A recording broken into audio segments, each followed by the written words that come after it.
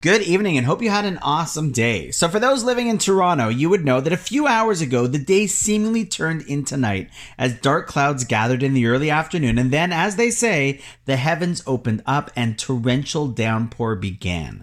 And as it was raining, an idea I had learned popped into my head that I thought is not only worth sharing in general, but even more so precisely with all of us who are together on this daily drop of learning journey. See, one of the things that Jews are compared to in Jewish sources is fish. Now, not like the gefilte fish on Shabbos or, let's say more currently, sushi, but live fish of any kind. And the question is asked, why? What is it that Jews and fish have in common? There are several reasons posited for this comparison, but I'd like to share one of them, which I think really resonates and inspires me and is quite fitting for all of us on this podcast journey. One of the interesting characteristics of fish is that when it rains, they tend to come up to the surface and even try to catch the raindrops. Fishermen know that fishing in the rain tends to yield better catches since the fish jump to the surface. But the question has to be asked, isn't that weird? I mean, I understand if a person or animal is dehydrated and water starts falling from the heavens, they would jump to drink every drop.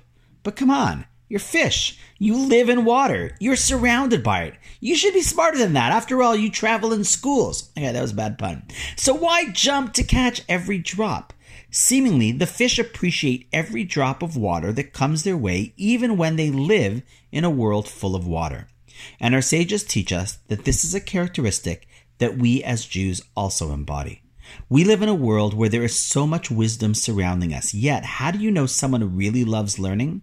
If despite being surrounded by it, a person jumps at every new drop of Torah wisdom that comes to them.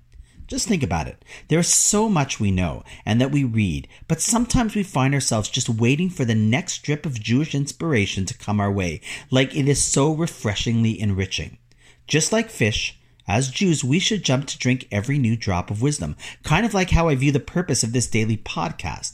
But I would add one more piece to all this. Yes, we are surrounded by the World Wide Web, and so much information is streaming to us every second. However, the learning process is more than just getting information. In fact, like fish that are submerged in water, we too are constantly drowning in information, yet at the same time, sometimes starving for wisdom. And that is why often we find ourselves jumping to catch each drop of timeless Torah, because we are not just looking for information, but for lifelong wisdom. And on that note, wishing you a wonderful night, and I look forward to seeing you tomorrow.